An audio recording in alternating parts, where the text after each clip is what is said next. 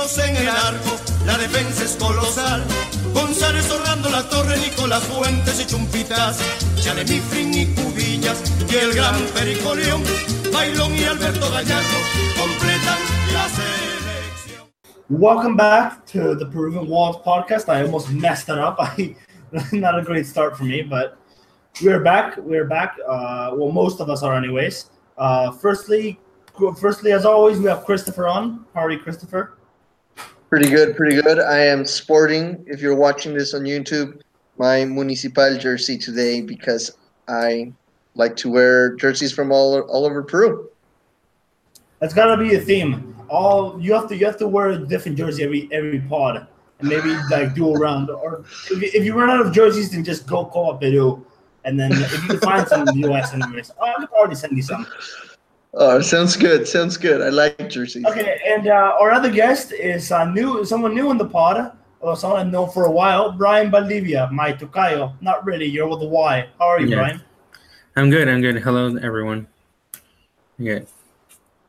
All right, and I almost forgot my manners. I'm your host, Bryan Bertie. Do you have anything else to say, Bryan? I think I interrupted you by accident. Oh, no, I was just saying hi to everyone, that doesn't know me. Okay. So as you noticed, you might have noticed two things. Peter's not on the pod tonight. He had a few work commitments, so shout out to him. If you listen to us after, you're awesome, and we hope to have you back next week. And the other guy we're gonna have on, Christian Eduardo. He had a few mic issues, as you saw on the thumbnail that I made. That's still gonna be the official thumbnail for the video, but he couldn't make it tonight either because of mic issues. So, again, shout out to you if you're listening. And, we can begin. So, we can begin with the Copa Libertadores talk, as I said. And the Copa Libertadores, there are two matches, Real Garcilaso versus Santos and Alianza Lima versus Boca. Let's start with Real Garcilaso versus Santos first because that was the first match. And I guess that's I don't want to discredit any of the matches, but you can say that's the lesser important one because most people are focused on the other one. So, unfortunately, I couldn't watch the match because I was at the Estadio Nacional waiting for the Alianza game. So, Christopher, take it away. Awesome. Okay, so first of all, I think Santos, let's be honest, Santos is a big team from Brazil. Real Garcilaso is a team that almost nobody knows outside of Peru, right? So, I honestly think that they underestimated Real Garcilaso. I think that was their first mistake right off the bat. They did not know where they were going and who they were going to be playing against. Right, and I think that the Real Garcilaso coach, Oscar Ibanez, really used that to his advantage. He played a very aggressive team against Santos side that is obviously not accustomed to playing at such high altitude, and that was really probably its downfall. Right, I think that Real Garcilaso was smart at looking for the first goal, being aggressive from the beginning, looking for a goal right away, finding it.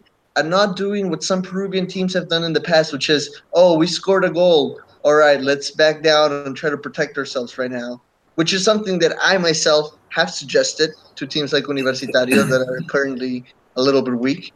But like I was saying, Real Garcilaso kind of continued to push on, right?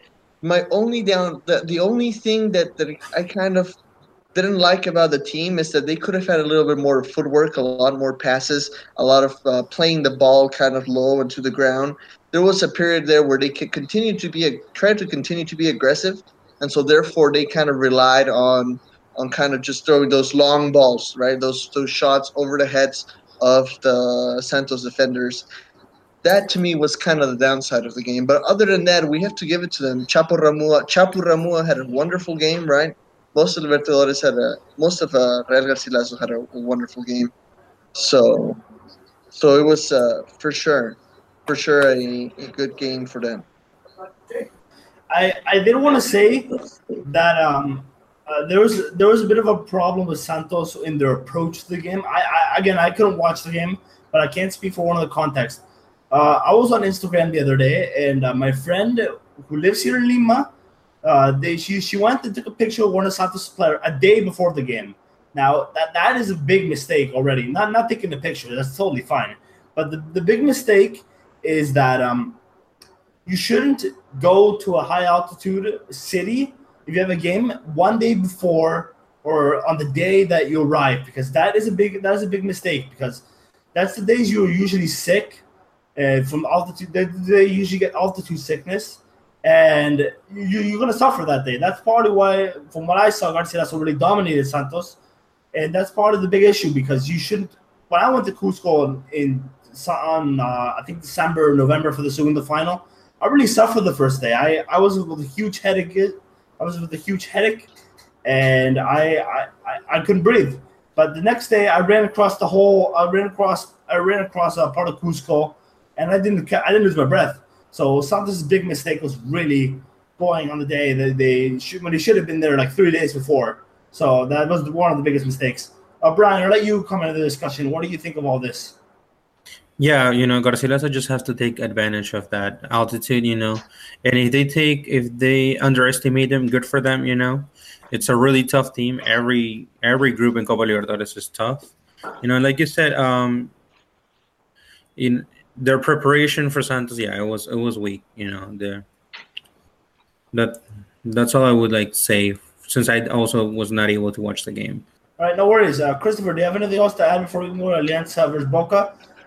I think we need to talk about, because like we were remembering last podcast, Real Garcilaso had a similar start last year, or 2014, right, where they went against a big Brazilian team and they had a great game, but unfortunately right after that they lost all their other games. So I think it's important that we kind of think about that, right, that we think about is this Real Garcilaso side going to be able to continue to keep, working hard and getting those points at home to move on to the next stage? Or is this it? I mean, is this just kind of one spark and now they're going to be done? So for me personally, I don't know if the decision has been made. In my mind, I haven't decided. I think we're going to have to see him play some more for sure. Yeah, and I wanted to add to that I don't. First of all, you gotta see who's in Garcilaso's group. They're an Argentinian, a Uruguayan, and a Brazilian. Now they've already beat the Brazilian, and they should get wins against the Uruguayan and the Argentinian, because those are the types of sides that suffer in the altitude. Now Nacional, I don't rate them too highly. I like them. I'm Nacional in Uruguay, but I don't think they're too good, to be honest. I think that they're gonna. It's the rematch, because they faced off in 2013. Garcilaso won. They also underestimated them, and it's the rematch. But I mean, I think this team is a little worse. Like, they might be fired up, those players, but I just can't see them winning. And you also got to remember that in 2014, Garcilaso played in Huancayo. They did not play in Cusco, so that this could be a bit of a more of advantage for them that they're playing in Cusco this time. And if other teams if other teams prepare better than Real Garcilaso, or Real Garcilaso, my bad. If other teams prepare better than Santos, then they'll give Garcilaso more of a game, because Santos' preparation for the game was really, really poor. But that I still think the Garcilaso have enough of them to get the home wins. Away from home, that's what the question really comes in. Are they actually any good, or are they just winning because of their home advantage? No, so, and this. You guys don't have anything else? This time, I was really glad to see a lot of people in the stadium. There was a lot of people in the stadium. I was not expecting to be that many people. And hopefully with this win, they'll continue to keep going to the other Copa Libertadores games. I want to see if Luis Aguiar will play in Cusco, because I don't remember him playing last year when he was in Alianza in Cusco. I don't know if I'm wrong. Luis Aguiar is playing in Nacional now. I don't remember either. I know that I remember. I don't think he was there when they lost 4-1 to Garcilaso in the Torneo Clausura. I don't think I remember him. But anyways, I was very happy with the crowd. We were talking about this pre-pod, but in Peru, if most people are province supporters, unless you're Arequipeño or Limeño, where you're going to support the club that's big there. Most clubs in the provinces, you're going to support them no matter who they are. Although Cusco is identified by Cienciano, and we can all agree that most people there are Cienciano fans either way. There's a few exceptions. So anyways, let's move on to the Alianza versus Boca game. I was lucky enough to be at the stadium for the game. I'll talk about my experience shortly, but Bryan, you're an Alianza fan. Why don't you talk about your opinion of the game, what you think of the result, their performance, etc.? Well, you could see as a positive and as a negative. You did lose 2 points from home, but the way that Boca played, they had control of almost the entire game.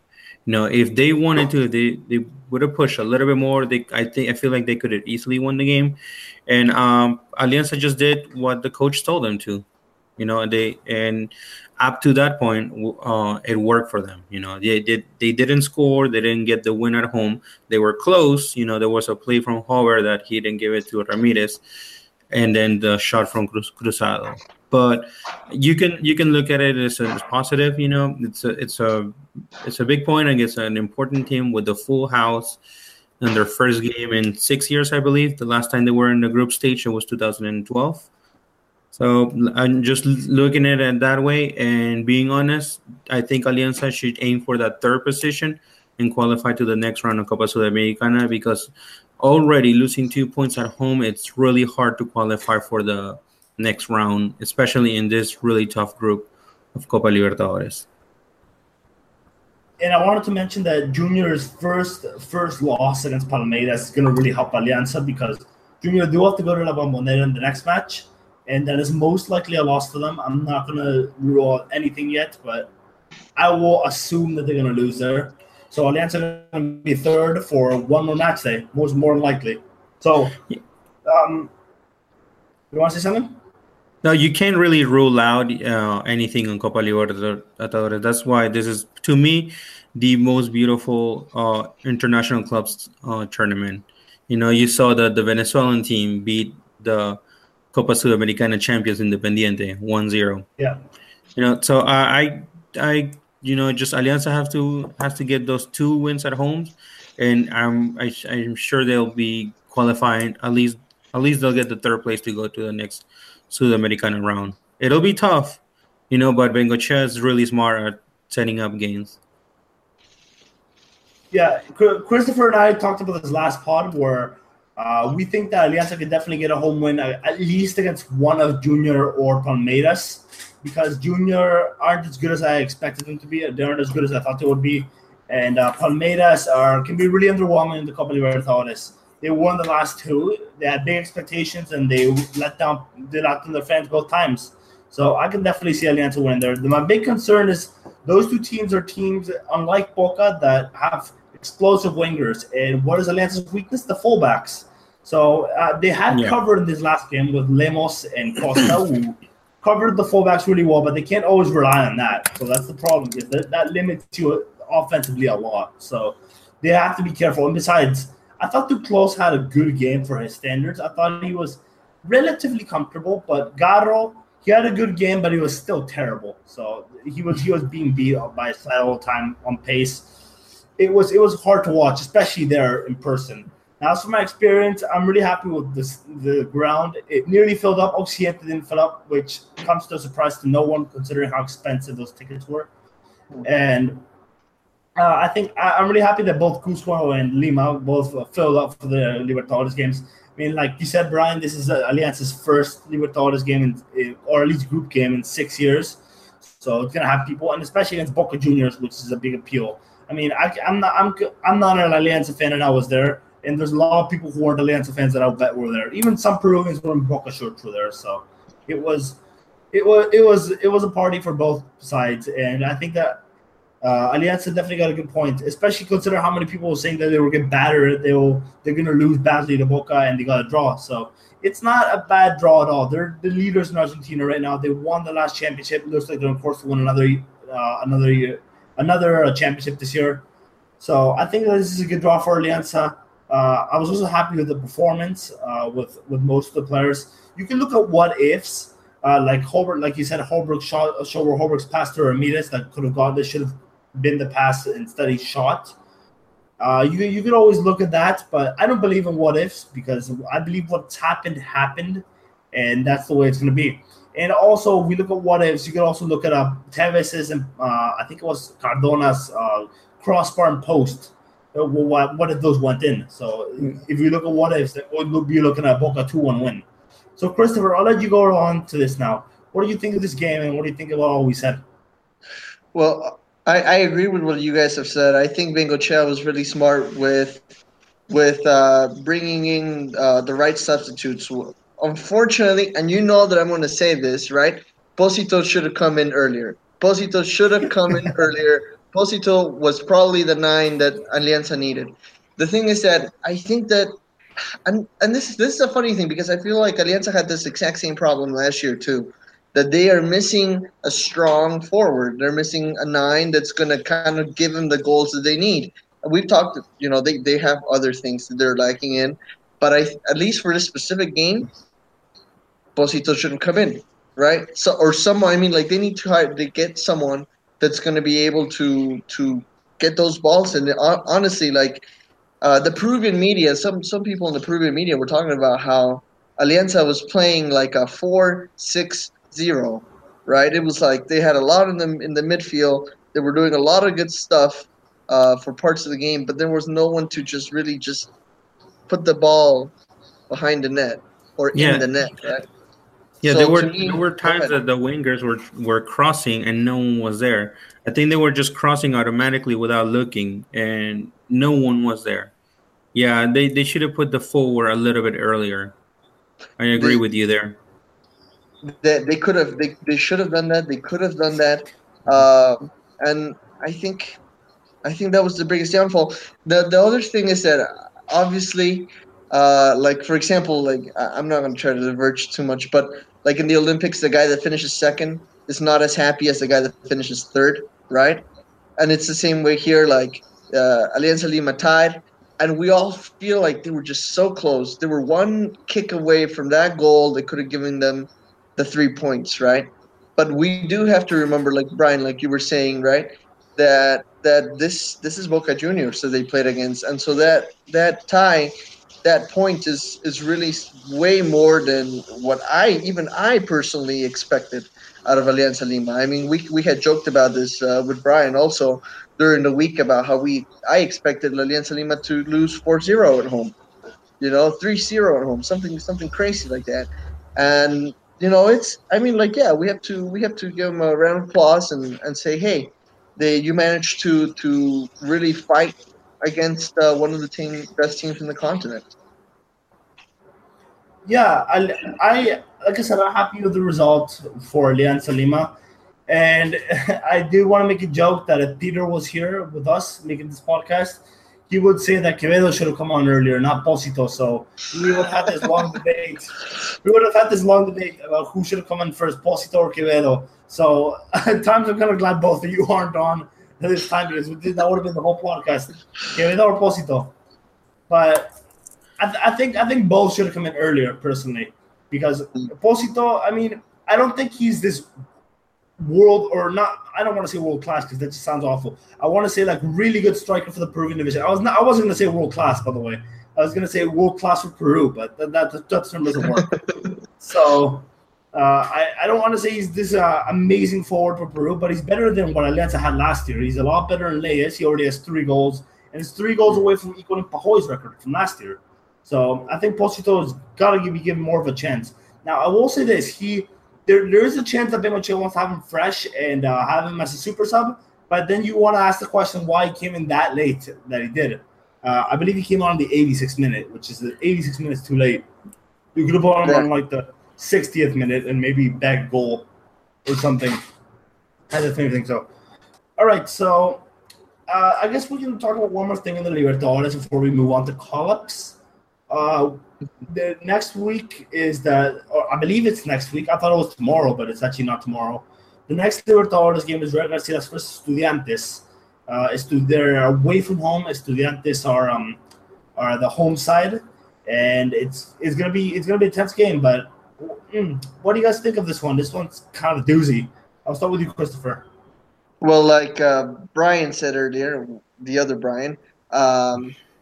I believe that the goal for both Peruvian sides right now is to try to make it to the third slot. It's not that I don't have faith in the Peruvian sides, right? But we understand that we're facing teams that are much more impressive, at least on paper, than the 2 Peruvian sides in the Libertadores right now. I think that if they keep that as their base goal in mind, and then they can work from there, right? So, to be honest with you, I mean, now that I've seen Real Garcilaso play in the international tournament, I'm going to say that they can pull off a tie. I mean, that's kind of what my expectations of them are. If they lose, then I mean that would really disappoint me, obviously.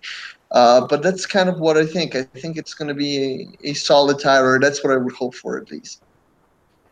I say 2-0 for Estudiantes. I have faith, but I'm also trying to keep it kind of realistic. So I think they'll pull off a 0-0, and then the second half they'll concede the 2 goals. So that's just what I think. Although I will say that Real Garcilaso has probably been the best international team in Peru in the last few years. I'm not just talking about 2013. I remember in I think it was 2016, where they played Aucas, and that was one of Garcilaso's really low spots because that was when they had Roberto Cosme as a striker. They had Wilmer Valencia as the manager. It was just a mess. The back line was terrible. There was no organization at all, and they went to Ecuador, got a 2-1 loss, and then won at home in Arequipa 1-0. So I always do see Garcilaso's overachieving in these tournaments. So maybe they'll do something more here. But I think that this is definitely the side we want to follow if we want to prove doing well, because I mean they always manage to surprise me in these tournaments. Brian, what do you think on this game? Any predictions, and what are your thoughts on what we said?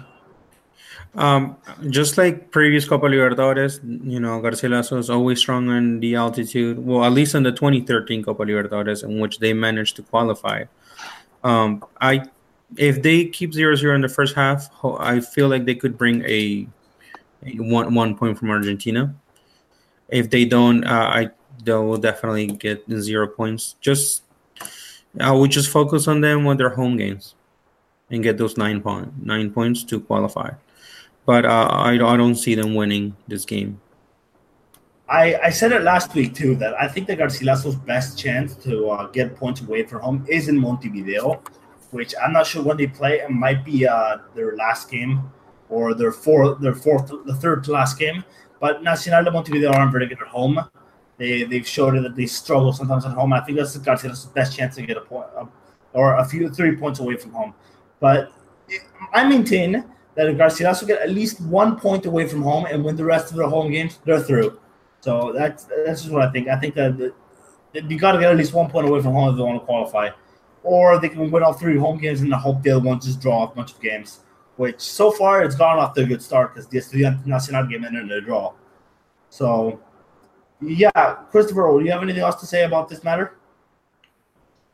No, I think I would agree with you that obviously, I guess the goal, if we want to see Real Garcilaso moving on, would be 9 points, right? Like all points at home, and then I think with 10 points is just barely enough to probably see you move on to the next stage of the tournament. We've got to make advantage of the altitude. It's no excuse because the last few years we've had struggled, and all Peruvians have struggled in general. And I mean, the 2 worst examples have been Huancayo and Melgar. And I know Arequipa's not that high up, but it's still altitude. And Huancayo is just terrible in international competition. But this year might be different, as we'll see later on this week. We've kind of already previewed them, so we're not going to talk about them today. But yeah, so let's go to the call-ups. This is the big one. Or first off, before the call-ups, I almost forgot, we did get one question. So okay. let's answer that. This is kind of about the Peruvian national team. So it's kind of a segue. But the question we got is from my friend New Zealand Abel Gamarra at Abelanda 81. He says, would you take Pedro Aquino or Willier Cartagena to Russia? So I'll start with you, Brian. What would you say there? I will take both of them. Definitely, both of them. I like that. Yeah. And Christopher, what do you think? I don't know.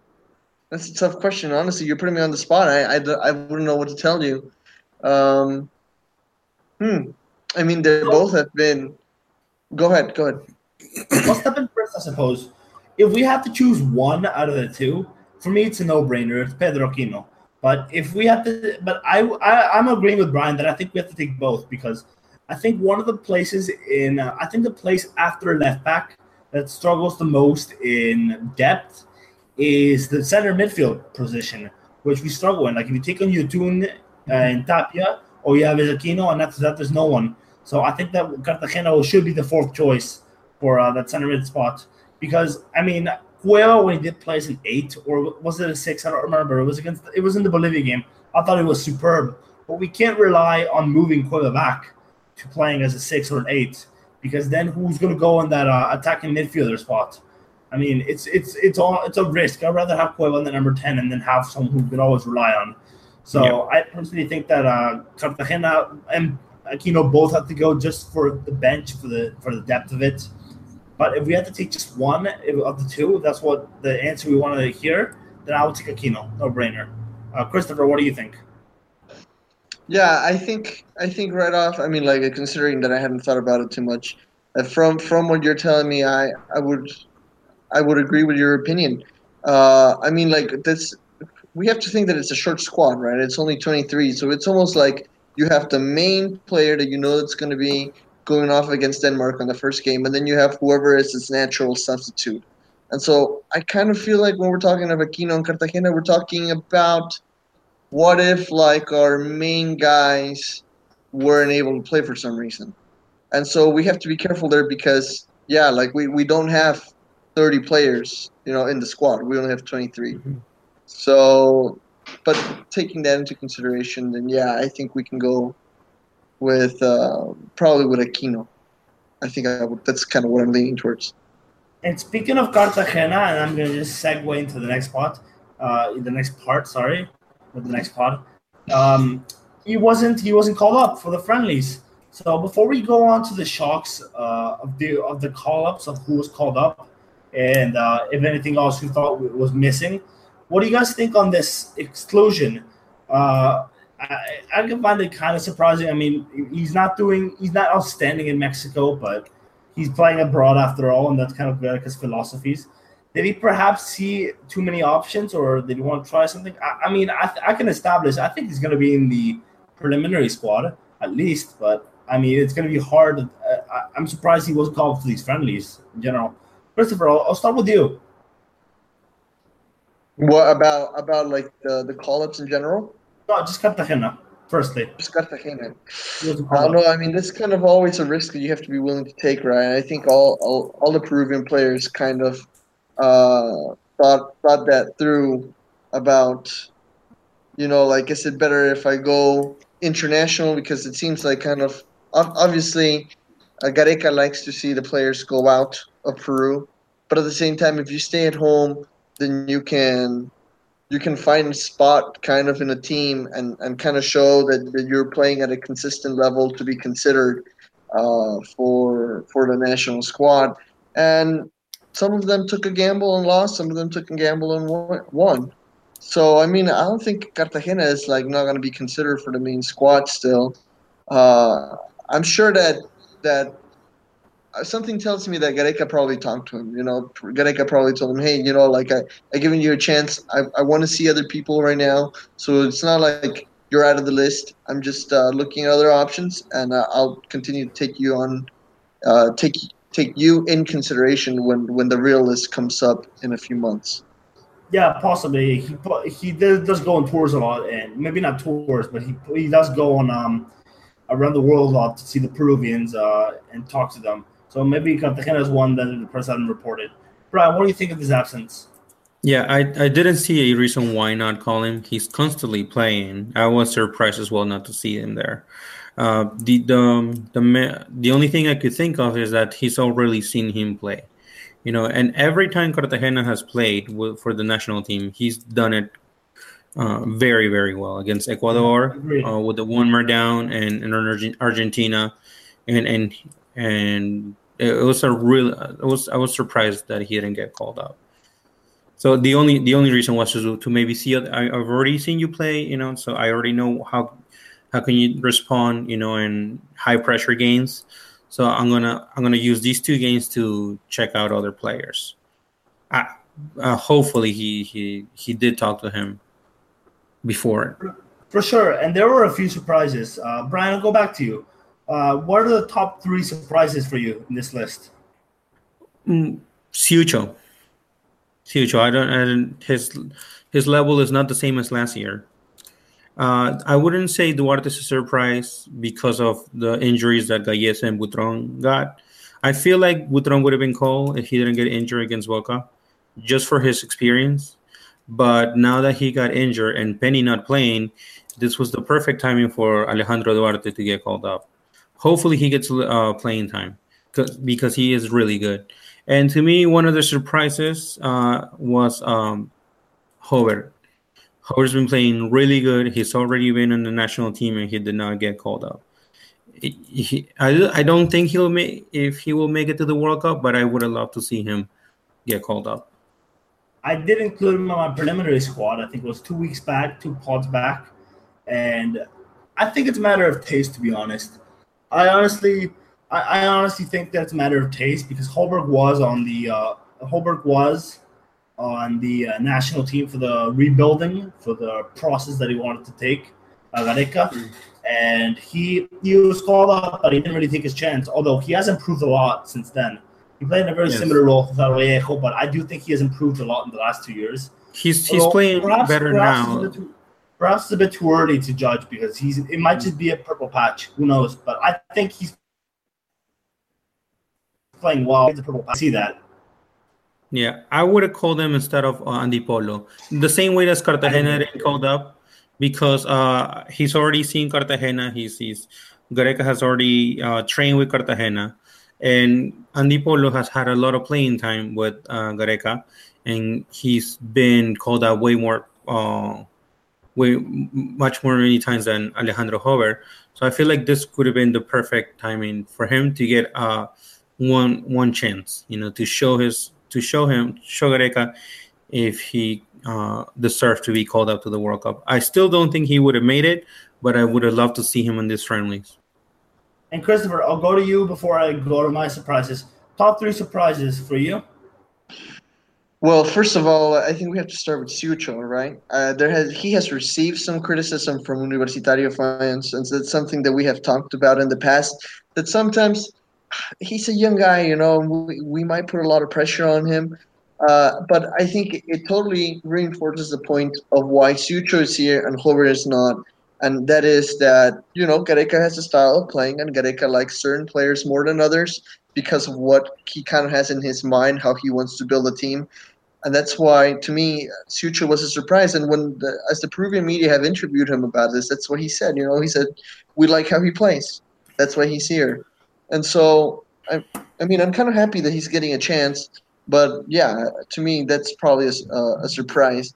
It's kind of hard to define the word surprise because like Bryan was saying, Duarte is a surprise because he's never been called before. But at the same time, it's like if you don't have Penny, if you don't have Butron, and if you don't have Gallese because of injury, well, Penny is not injured, but the other two are, then yeah, it was obvious that Duarte was kind of the next one up, right? He's the one that's been playing well for his team. He's been showing himself in San Martin, and he's a young guy that can be the next goalie for the Peru national squad, and who knows, maybe in the next World Cup. Obviously, Gallese is not going to be your goalie forever, right? And then the third surprise, it's obviously between Christian Benavente, which is not so much of a surprise because he's been playing really well in Belgium and Charleroi. I can't even pronounce that. And I think everybody, saw that he was working hard to come, back to Peru and represent. And so, he's really earned that. He's really earned that chance to show himself right before the World Cup. So maybe my third surprise, in air quotes, would be Beto da Silva, right? Who's played about 5 games with the national team, and who, unfortunately didn't have a good 2017, and who seems to be starting to turn that around in Argentina this year. My only 2 surprises, my only 2 real surprises of the call-ups anyways, is Siucho and da Silva. Now, da Silva is a name that I didn't really expect to hear. I do know that Gareca's always liked him. Gareca's always trying to get the best out of him.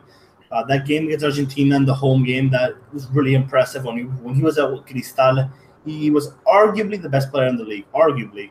But I know Gareca's always liked him, and if Gareca gets the chance to call him up and try him, he was going to do so. And as for Siucho, I did not expect to hear his name, but I did know that Gareca had him on his radar for a while. Gareca, there's a player that Gareca really liked, and I knew it was Siucho. Because Siucho plays very similarly to Edison Flores. At least when Edison Flores was in Peru, because he was a player that was an inside forward. He was really good at dribbling, but his end product is really poor, just like Flores when he was in Peru. So I know Gareca can get the best out of Siucho just like he got the best out of Edison Orejas. So I'm hoping that he does so. Now, as for players that were not called up, Holberg maybe. Duranto's not so much of a shock because Duranto, you could argue just having a purple patch. I included him on 2 weeks ago, but he's many people are starting to see him as someone who surpassed Sela, and I think he's going to deserve a call up. I think he's going to have a good enough season to get there to the preliminary squad, anyways, not the World Cup itself. And I think that's definitely the one that there's no really surprises that were left out. In my opinion, only Cartagena, and that's about it. The others, they're kind of players that they're really expected.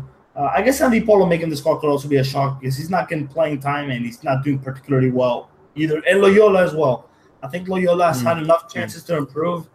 He's never improved because confidence has not helped him at all. So I think that he's another player that's kind of shocking to see. Christopher, I'll go back to you. What do you think on all this? Well, let's see. Let me go back to you. So I'm gonna ask a question. Like, if Loyola, I know there's been a lot of criticism about Loyola and his call up to the main squad. So who would you replace for Loyola then? I mean, if you hadn't called Loyola, who would you even called, for example? I actually would have given Ivan Santillan a chance for Loyola. Yeah, I was going to say that. I was going to say that as well. Because he's been a steady player for the past 6 years. Yeah. And I don't think he's ever been called by either Marcarian or Gareca or Bengoechea. I was going to say the same thing. Even Santillan is one player who could have definitely gotten a chance. Again, well, no, I'm not going to say a purple patch, but this has been his best season in a while, in my opinion. I mean, he's always been good, but in my opinion, this has been his best start to the season in a while. He's been Garcilaso's second or third best player, I want to say. As for another choice, Gerson Vasquez is slowly getting back into form. He started out the season a bit poorly, but he would have been he was my second option last year. And this year, I'm not going to change my opinion if he gets better, because he kind of started the season off a bit lazily. But, I think he's the other two left backs. We kind of discussed this last week. Loyola's not my second choice anymore. He's young, but I think he's getting too many chances, and he's not really kicked off since he got the chance. He's kind of stagnated. He's still just as poor in international competitions, and he's not a player. Do you guys think he really should have gotten another chance? Brian, I'll go to you first. Yeah, no, Loyola, his level has gone down, and the same thing, this was the perfect timing to see other players, and I would have called Ivan Santillan for Loyola. And Go ahead, let him finish that. Oh, no, and then maybe, then again, he did have an injury. See Carlos Asquez once again on the getting called. But I can see him not getting called out due to his injury. He's just getting back into form. You saw it against Boca Juniors. He was not at 100%. Yeah, and how about you, Christopher, before we move on to the friendly previews? I don't know. I don't think I have anything to add. I think I agree with what has been said. All right. So let's go on our friendly preview. We kind of briefly previewed them in the past, but we kind of just added little notes. Now we're going to go more into detail. So I'm going to go I'm going to let you guys go first. We're going to talk about the Croatia friendly. First of all, Brian, which one's the friendly in Miami? I believe you're going to go to one of them. Am I correct? Yeah, I'm going to go to the one against Croatia in the Hard Rock Stadium in Miami. Nice. So we'll have you on. We'll try to get you on for that part as well. So that'll be nice. And Croatia.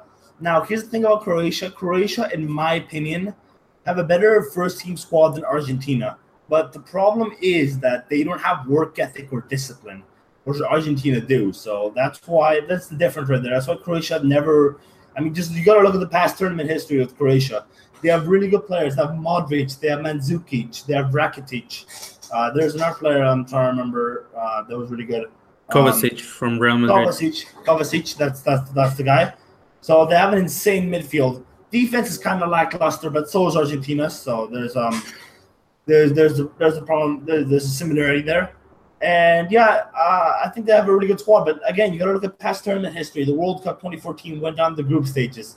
World Cup 2010, I don't even remember what they did there. I know they qualified, but I don't know what they did there. 2016 lost in round of 16 to Portugal, the eventual champions, but it was a really dull match, and they could have done more. They could have done more of that.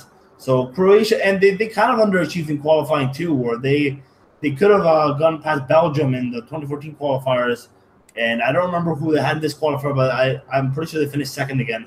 So, yeah, Croatia definitely an underwhelming side, but they still have really, really good players. So we got to watch out for them. What are your opinions of Croatia, guys? What are your opinions on this game?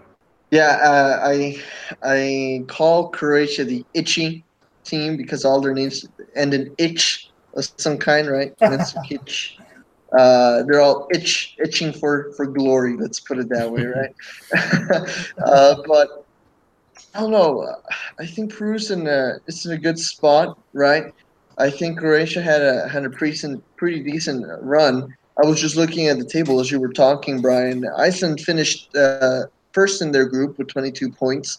Croatia finished second with 20 points, right? So, I mean, that was really close. That was really close. And then the next one was Ukraine with 17 points. So it was kind of between the three of them that they were fighting for those two slots. And, I mean, they were really solid at home from what I remember. Not, like, basically undefeated at home. And you know, where they kind of had a few mistakes, which they didn't have many. Also, I mean, the quality of teams that were playing, I mean, like Turkey, Finland, Kosovo, you know, they're not known for being world soccer nations, obviously. So, but even then, that's kind of where they struggled a little bit more. At home, they were just fine, right? So that, I mean, just kind of from that superfluous, per se, analysis, I want to say that that things are going to be okay. Right, I think Peru has that fighting spirit. You know, we wanna honor Peredo. We wanna have a good year, have a good 2018, start with the right foot, and so therefore I'm not too worried. I think that Gareca has had a lot of time to think about this, and that we could see a tie, we could see Peru win, but yeah, no, I feel confident per se. And Brian, how are you? Yeah, I feel like these two games with Croatia and Iceland, the score is the least of the worries. And I just want to see, hopefully, Siucho and Alejandro Duarte play and see their development. Croatia is a tough team, and I don't. The stadium is probably going to be 90% Peruvian, and I think a win is possible, but then again, these are friendly. Sometimes when you do your 6 substitutions, the game changes completely. So I feel like with a tie and see all these new players play, I'll go home happy. I'm just happy that we're playing a World Cup team. You know, we're not Jamaica anymore, not Trinidad and Tobago like back in the day on the Burga years, you know. Those friendlies were just terrible. I do want to say that I kind of hope I do want to see Peru win, as always. I always want to see Peru win, but at the same time, in these friendlies, I do want to see them win one and lose one, because I don't want complacency to kick in for the World Cup. I don't want to think that we're world beaters for just for winning friendly games. So I really do hope that we don't. If we do win and we don't get complacent, great. But I mean, that doesn't get me a little nervous that it can happen. It's happened with Colombia many times in the past, and Peru's not much different in that sense. So we gotta. And I think Brazil's had this problem before too. It happened at the 2013 Confederations Cup, and the Brazil press was mad, and they look what happened there.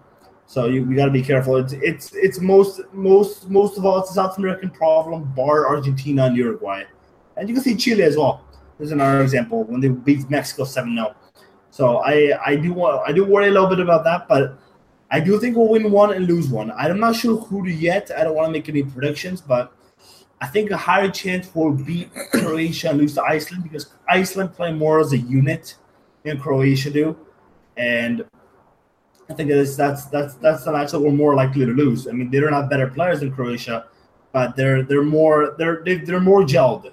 They're more glued together than Croatia are because Croatia has the talent and Iceland has the power. So, yeah. Now we can segue into the next match before I go to my last question of the pod. Same question. What do you guys expect from this match? Do you think quality will shine tonight, or do you think it's going to be a more tight match due to the two teams working as a unit? Christopher, what do you? Well, first of all, I'd like to point out that Brian's going to be in Florida. I'm planning on being in New Jersey for the Iceland Peru versus Iceland game, and I'm super excited because that's actually the first time I'm going to be seeing the Peru national team live in my life. So, anyways, now that we've talked about me, let's talk about the game. I mean, like, you guys are convincing me. You know, I am always a little bit more positive when it comes to the Peru performance, but I do see as, you know, we're kind of riding that whole like, oh, we were undefeated for a whole year thing, you know, and so maybe I would hope that maybe we tie, or, you know, like if we lose against Croatia, then that can help us be even better against Iceland. So I honestly, not just because I'm going to be there that night, but I do think that Peru can beat Iceland. I think we've shown unity, just like Iceland has shown unity. I think, you know, Iceland is coming off that whole, this is the first time we qualified. We're the smallest nation in the world to qualify for a World Cup. And so it's going to be kind of a fight between two debutants, because honestly, it's been so long since we last went to the World Cup. It almost feels like it's for the first time that we're going to. And so hearing you guys talk, I'm going to say that we could lose, that we might lose the Croatia game or tie the Croatia game, but that we will and we could be strong for the Iceland game. Yeah, either way, I was going to say, either way, you know, if we lose, this is the time to lose, you know, and to correct the mistakes, than rather to do it at the World Cup. I do want to say it is crazy. I just wanted to point this fact out that San Juan de Lurigancho is 3 times the population of Iceland. Just wanted to point that out. No one's really said that yet. Everyone's comparing El Salvador to Iceland, but I'm comparing San Juan de Lurigancho, which is 3 times the population, which is mad if you think about it. But right. Yeah, this is a hard one. This is a tough one. I definitely think that Iceland are a decent side. Again, I don't think they have great players, but I do think they have unity, and we got to be careful for that. But now for the last question of the pod, what do you want to see in the lineups and the subs? Last time against Jamaica and against who was before we played? Paraguay. Jamaica and Paraguay. Yeah. We saw the first team lineups with many subs in the second half, and then we saw some quality. I believe in the Paraguay game we saw Manzaneda. Jamaica, I don't remember who we saw, but we saw Manzaneda and Zúcar in those games. So what would you guys like to see from the lineup? Do you want to see the normal lineup, the ones that are not injured, with certain players that are injured, and then to see the new guys as the subs, or do you want to see the new guys straight away? Brian, go to you first. No, I want to see the main team, you know, with the exception of the goalkeeper and the forward, and due to the injuries and dissension for Guerrero and Gallese. And I want to give them, I don't want to see the new players 10 minutes, 15 minutes. I want to see them longer. I want to see them at least 30 minutes. I do want to see Siucho, like I already mentioned it before, Siucho and Alejandro Duarte play at least 30 minutes out of the 180 minutes of these two friendlies. And how about you, Christopher?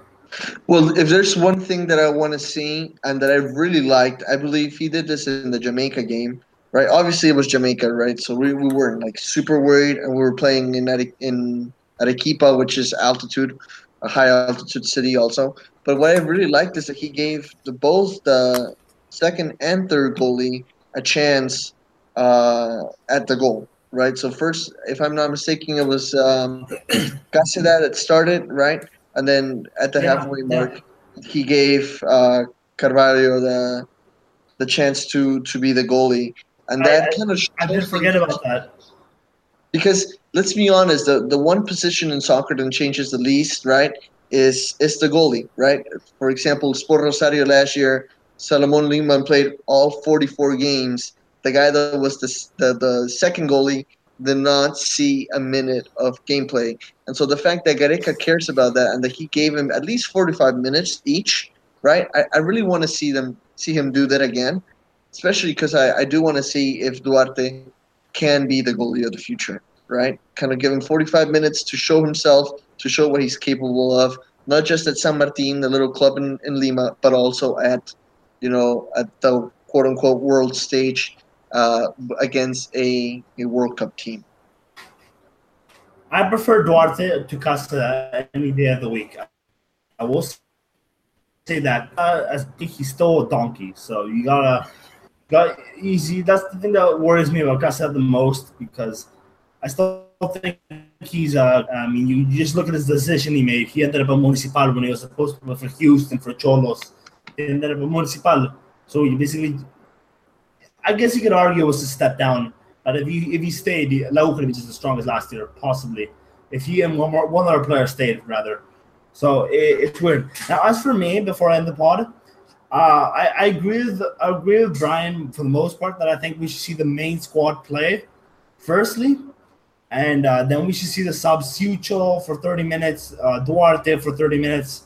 I think who was the sub? I actually think Duarte should start because I'm not a big fan of Casada. And Casada has not really made good decisions. I don't think he should be rewarded for that.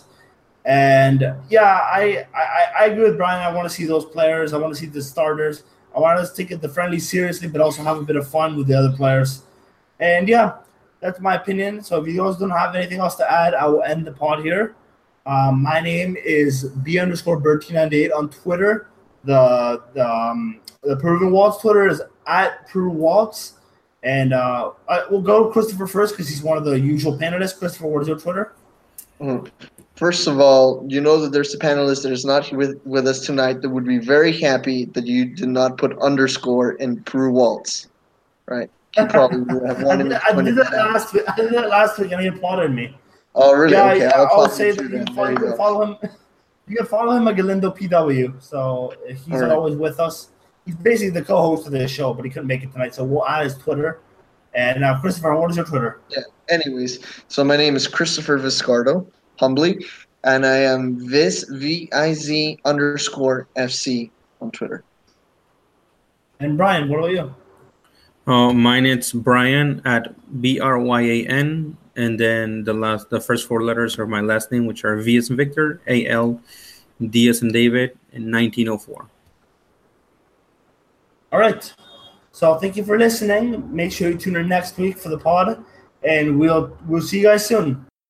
Con Rubillos en el arco, la defensa es colosal. González Orlando, La Torre, Nicolás Fuentes y Chumpitas, Chalemifrin y Cubillas, y el gran Perico León, Bailón y Alberto Gallardo completan la serie.